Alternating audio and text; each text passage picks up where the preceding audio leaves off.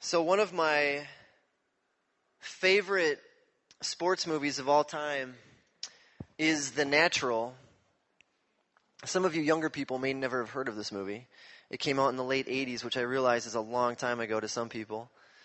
The Natural is about a baseball player, a young baseball player who was coming up through the minor leagues, tearing through the minor leagues in, I think, somewhere around the 30s or 40s. And every scout believed that this guy, his name was Roy Hobbs, had the potential to be the greatest baseball player who ever lived. He was starting to make a name for himself. But before he could reach the major leagues, he encountered a major setback. And I don't want to give the movie away, but it took him over 10 years to recover from this setback. And he finally broke through into the major leagues. And all of the scouts' predictions were true. And the movie has one of the best endings you could imagine. I mean, the ending of this movie is so epic and memorable. And if you haven't seen it, you'll know what I mean if you see it. Just one of the happiest movies, one of the happiest endings that you might ever see in a movie. And I've watched this movie probably 20 times. I never get tired of seeing this movie. Vicky's watched it more times than she wanted to because I love this movie so much. And so about a year ago, we were at Goodwill, my family and I, because we go to Goodwill as much as we go to the grocery store. And I'm looking at the book section, which I always do, and I happen to see The Natural book, the novel. I didn't even know it was based on a novel. I see this book, I pick it up, I'm like, what? It won a Pulitzer Prize in 1961. And I'm thinking, I know that the book's going to be better than the movie because almost always is. So I go home and I start reading this book. In a few days, I've read the book, and it did not disappoint. A great novel. However, the ending was completely different than the movie. Completely different. It shocked me. In fact, it left me unsettled. It was anything but a happy ending. I had to go back and reread the last 3 pages like 6 times. Right there, I mean, I finished the book, and then I went back, and I finished it again and again and again. I'm like, what does this mean? How could this have happened? I couldn't stop thinking about it for days. It caused me to think about my life. It caused me to think about, what might have happened to Roy Hobbs. It just left me very unsettled.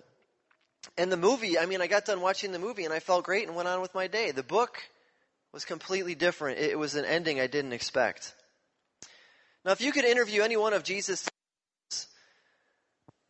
and you ask them what they thought about Jesus, in particular Jesus' death and resurrection, every one of them without exception would tell you it was an ending we didn't expect. We didn't expect him to die. We didn't expect him to rise again.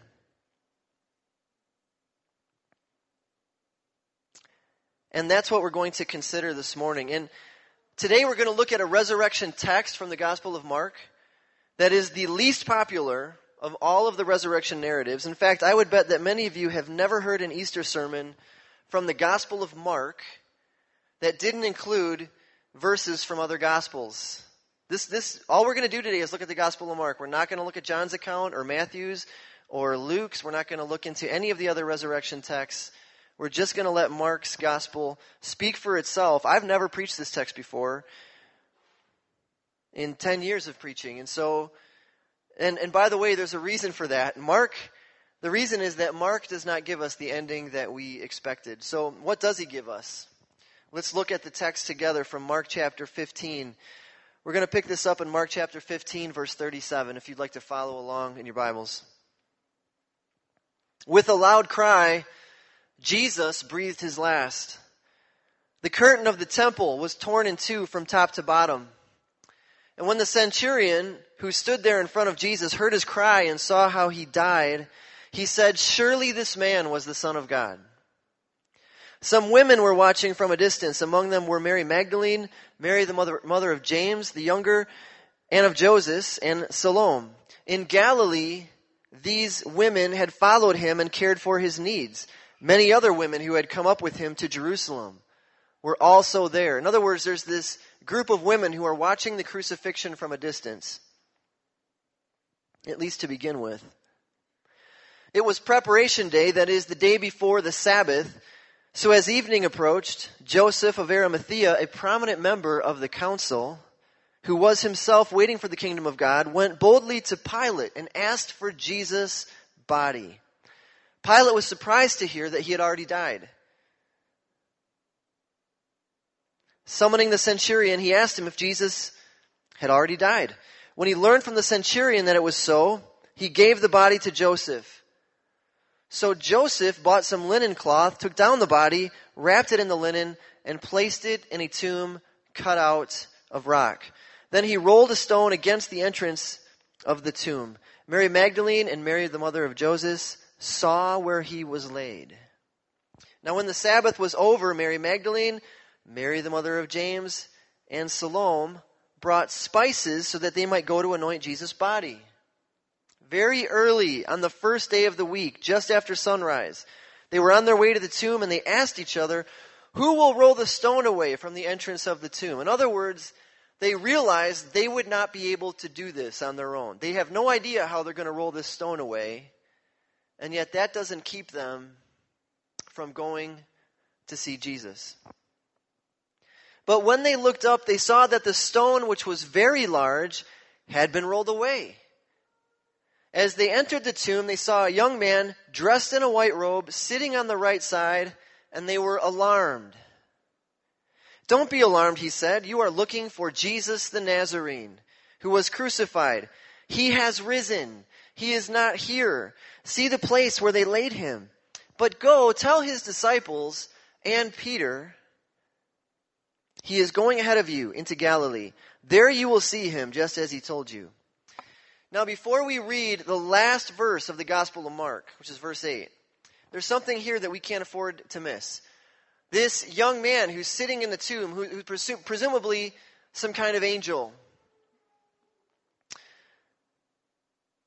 he tells the women, "Go tell his disciples and Peter."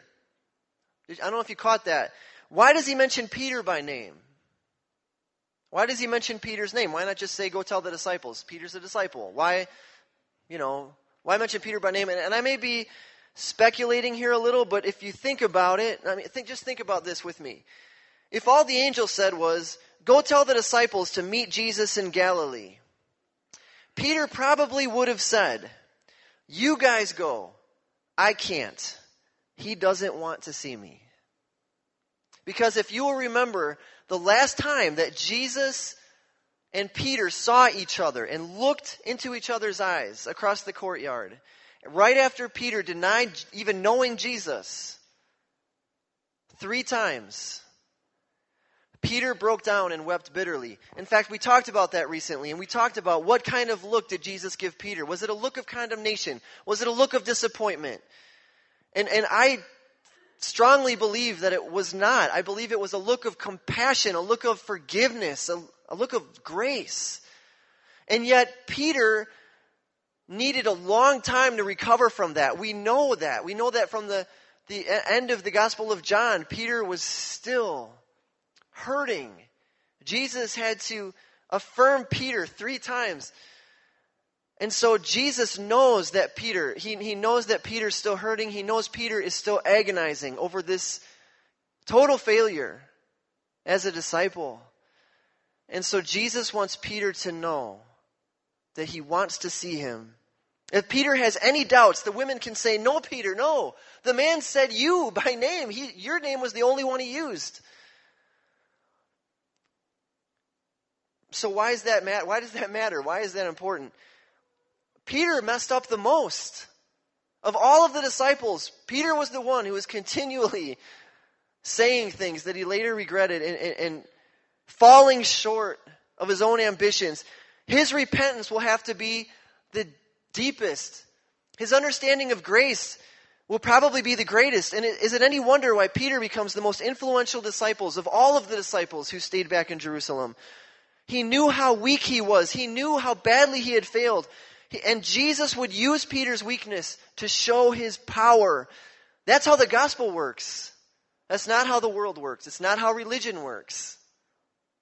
Religion says that salvation is by strength and consistency. And religion says I'm accepted by God to the degree that I live up to God's standards. So if I sin and if I fail, I got to start over. I got to get right with God again. I've lost my access to God. I've lost my standing with God, and I've got to work hard to get it back or to get back on track. Salvation's not for the weak, it's for the strong. That's what the world says. That's not the gospel. The gospel says that salvation is by grace, not by works. Salvation came through the weakness of the cross. Salvation comes to those who admit their weakness and embrace the foolishness of the cross. And that's good news for weak failures, isn't it? It's good news to people who've lost their dreams and fallen short of their goals, and people who've ruined their lives. It's good news for adulterers. It's good news for addicts. It's good news for liars. It's good news for prisoners. It's good news for Peter.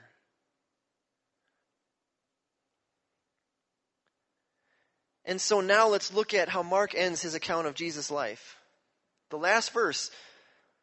Trembling and bewildered, the women went out and fled from the tomb. They said nothing to anyone because they were afraid. Just so you know, that's how Mark ends his gospel, and we're going to come back to that in a couple minutes. Now earlier, Mark Spielman was up here, and several times, and Scott included, they were saying, he is risen. And you guys said, that's right. Now, why don't the women say that? I mean, the angel said, he has risen. Apparently they weren't in on this. Instead, they are silent, speechless, bewildered, shocked, confused, afraid. And I want you to hear this because this is really important to the credibility of every historical account that we have of Jesus' resurrection. Even though these women had been following Jesus for a long time, including his disciples, even though Jesus, in the Gospel of Mark alone, I couldn't tell you the amount of times off the top of my head, many times, Jesus said, I'm going to die and I'm going to rise again on the third day. I'm going to die and I'm going to rise again on the third day. I'm going to die and I'm going to rise again on the third day. He said it over and over and over and over again. And yet, none of the disciples or these women were expecting to see Jesus alive, were they? On their way to the tomb, they're wondering, how are we going to roll the stone away so that we can anoint Jesus' dead body with these spices and perfumes? That's what they're worried about. They have no expectation whatsoever of seeing an empty tomb or of seeing Jesus alive. And what about the disciples? Where are they? Certainly, if the disciples had believed that Jesus was going to rise again, they would be there, waiting, even if it was from a distance, watching. Don't you think, with Jesus saying this so many times, just one of the disciples might have been thinking, wait a minute. Don't you remember all the times he said, I'm going to die and on the third day I'm going to rise again? Do you think, it's the third day. Do you think maybe we should go check out the tomb? None of them even think that. They are locked. They've locked themselves in an upper room back in Jerusalem for fear of the Jews because they think that what happened to Jesus might happen to them. No one close to Jesus is expecting a resurrection. In fact, the angel has to tell the women, you will see, he's risen, he's not here, you will see him just as he told you. And the point is that Jesus, the resurrection of Jesus was just as inconceivable and unbelievable to the first century disciples as it is to modern people. The Greeks did not believe in a bodily resurrection. The ancient Jews did not believe that an individual could be raised from the dead. Even though these same disciples and the women had seen Lazarus come to life before their very eyes, they had trouble believing Jesus was really alive. Didn't expect it. Didn't even see it coming. And this makes me wonder, why would Mark choose to end the story there? Why? Why would you end the story there? Even though your English translation, if you've got a Bible out, probably your English translation has 20 verses in Mark 16, right? And if it's your translation may very well say, have a footnote or a parenthesis that says, verses 9 through 20 are not found in the earliest and most reliable manuscripts, right? It might say that, it might not. The truth is that every scholar agrees Mark did not write those last 11 verses. The last thing he wrote about Jesus is, the women, confused and terrified, run away and don't say anything to anyone. The end. Isn't that kind of strange? That is not what I would call a happy ending. I was expecting some closure. I was expecting some last words. I was expecting maybe some inspiration. Think about all the time and effort and energy and work that Mark has poured into his account, the earliest account of the life of Jesus. And this is how you end it? Scholars have developed some theories as to why Mark ends his gospel this way. Some believe that the last page, that Mark actually did write another page, and that it was destroyed or lost. It's very possible. Other scholars believe that Mark was going to write another page or two, and that he died. He was martyred before he had the chance to do that. And still other scholars believe that Mark ended his gospel this way on purpose. Now I have my own theory. I'd like to share with you this morning. I believe that during the early days after Mark completed his original manuscript, before any copies could be made, Peter was taking the manuscript. By the way, Peter is Mark's primary source material. Mark gets most of his history of Jesus from Peter. And I believe Peter was transporting it would have been a codex, a codex is just parchment pages held together by thread. That's what they had. And he was carrying it around from church to church, sharing this story with the New Testament believers, stopping home from time to time on his way to another city. And I think one day Peter left the codex on the kitchen table, and the next morning during breakfast, one of Peter's kids spilled goat milk onto ruining the last page. And the reason I believe that is because this happens all the time in my house. This happens to some of you, doesn't it? You leave some important document or a bill or a permission slip or something on the kitchen table. You come down and it's like got butter on it. Or syrup or jam. I have turned in so many formal documents to the government, my kids' school, to the church with stuff on them. That doesn't belong there. I don't think that any scholar would take me seriously on that. But honestly, most critics will agree that a happy ending is an offense to great art. Because happy endings don't reflect real life, do they? They just don't reflect real life. Real life is not full of happy endings. Real life is full of uncertainty and sad endings. Mark's ending is not neatly tied up with a bow and a glorified Jesus rising up into the clouds with inspiring last words. His ending is abrupt and ambiguous and forces us to ask some questions, like, what are you going to do about that? That's the question. What are you going to do about the empty tomb? If this is all you have, what are you going to do? If Jesus is alive, what now? That's it. The end. We're supposed to walk away, I think, asking more.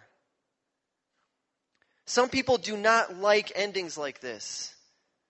There is too much left to the imagination. They can't handle it. That's the reason, by the way, you have verses 9 through 20. Some other scribes couldn't help themselves. They couldn't leave it alone. They couldn't leave it the way it was. They had to meddle with it. And that's why we have verses 9 through 20.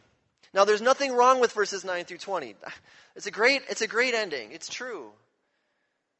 But it's not the way that Mark chose to end his account of Jesus' life. He doesn't end the story of Jesus with those words. He ends at verse 8. Mark's ending leaves us unsettled, doesn't it? And I wonder if that was the point.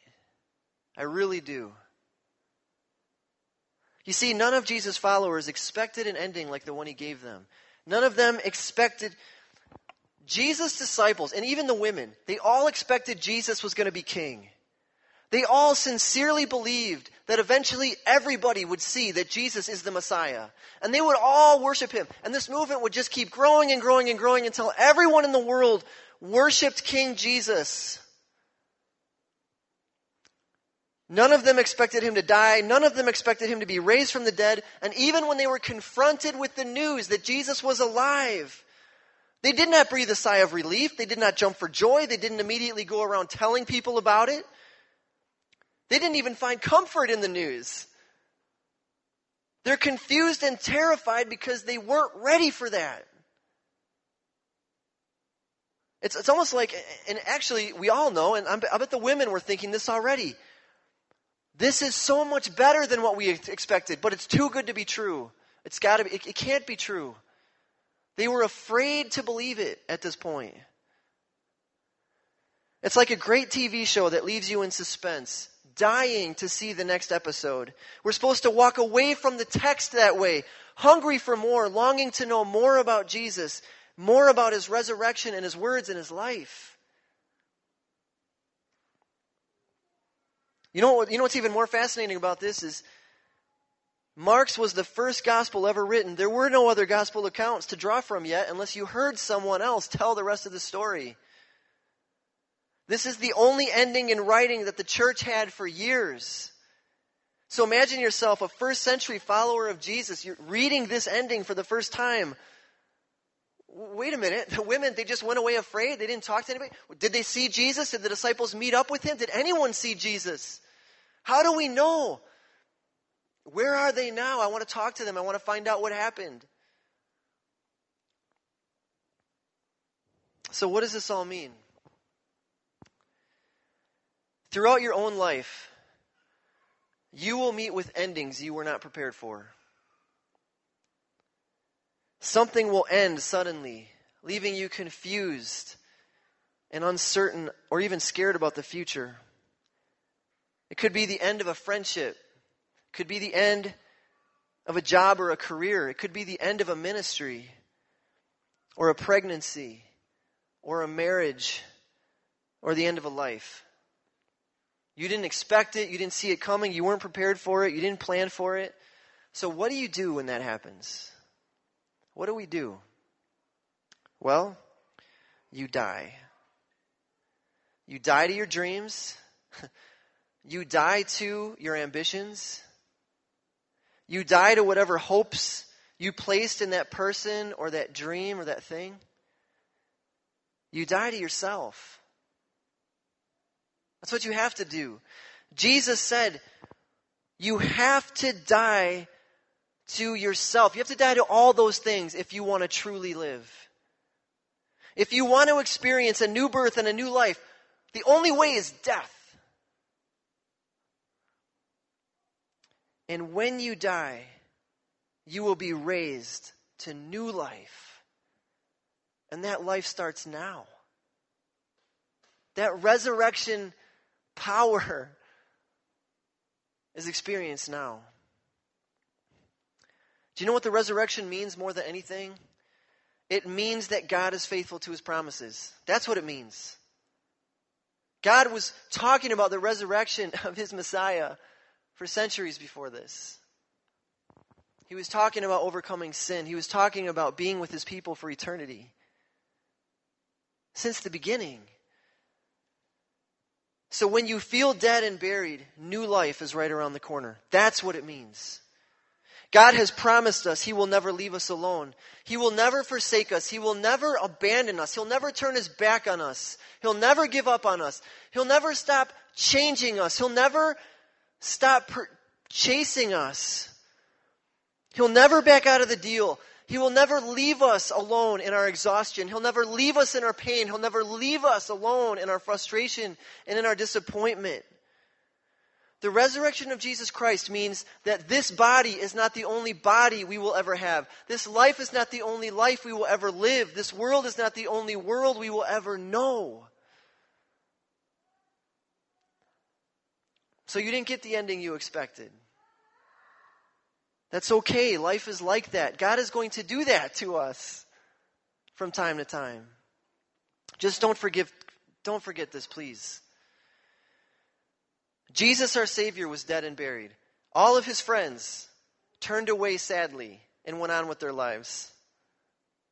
So when you get an end you weren't ready for, don't be shocked. Don't be overcome with fear and sadness when you find yourself buried, because it isn't the end of your story. Jesus is proof of that. Let's pray together. Our Heavenly Father, we come to you in the name of Jesus through his blood, which was shed for us, to cover our sin, to take away our guilt and shame, to be our advocate, to stand in your presence and say, this sinner belongs to me. He is your child, Father. He is my brother. Father, we thank you for the death of Jesus, but we thank you more for the resurrection. Because we know that Jesus died, death has died. Death no longer has any sting. It has lost. Death could not hold Jesus. It will not hold us.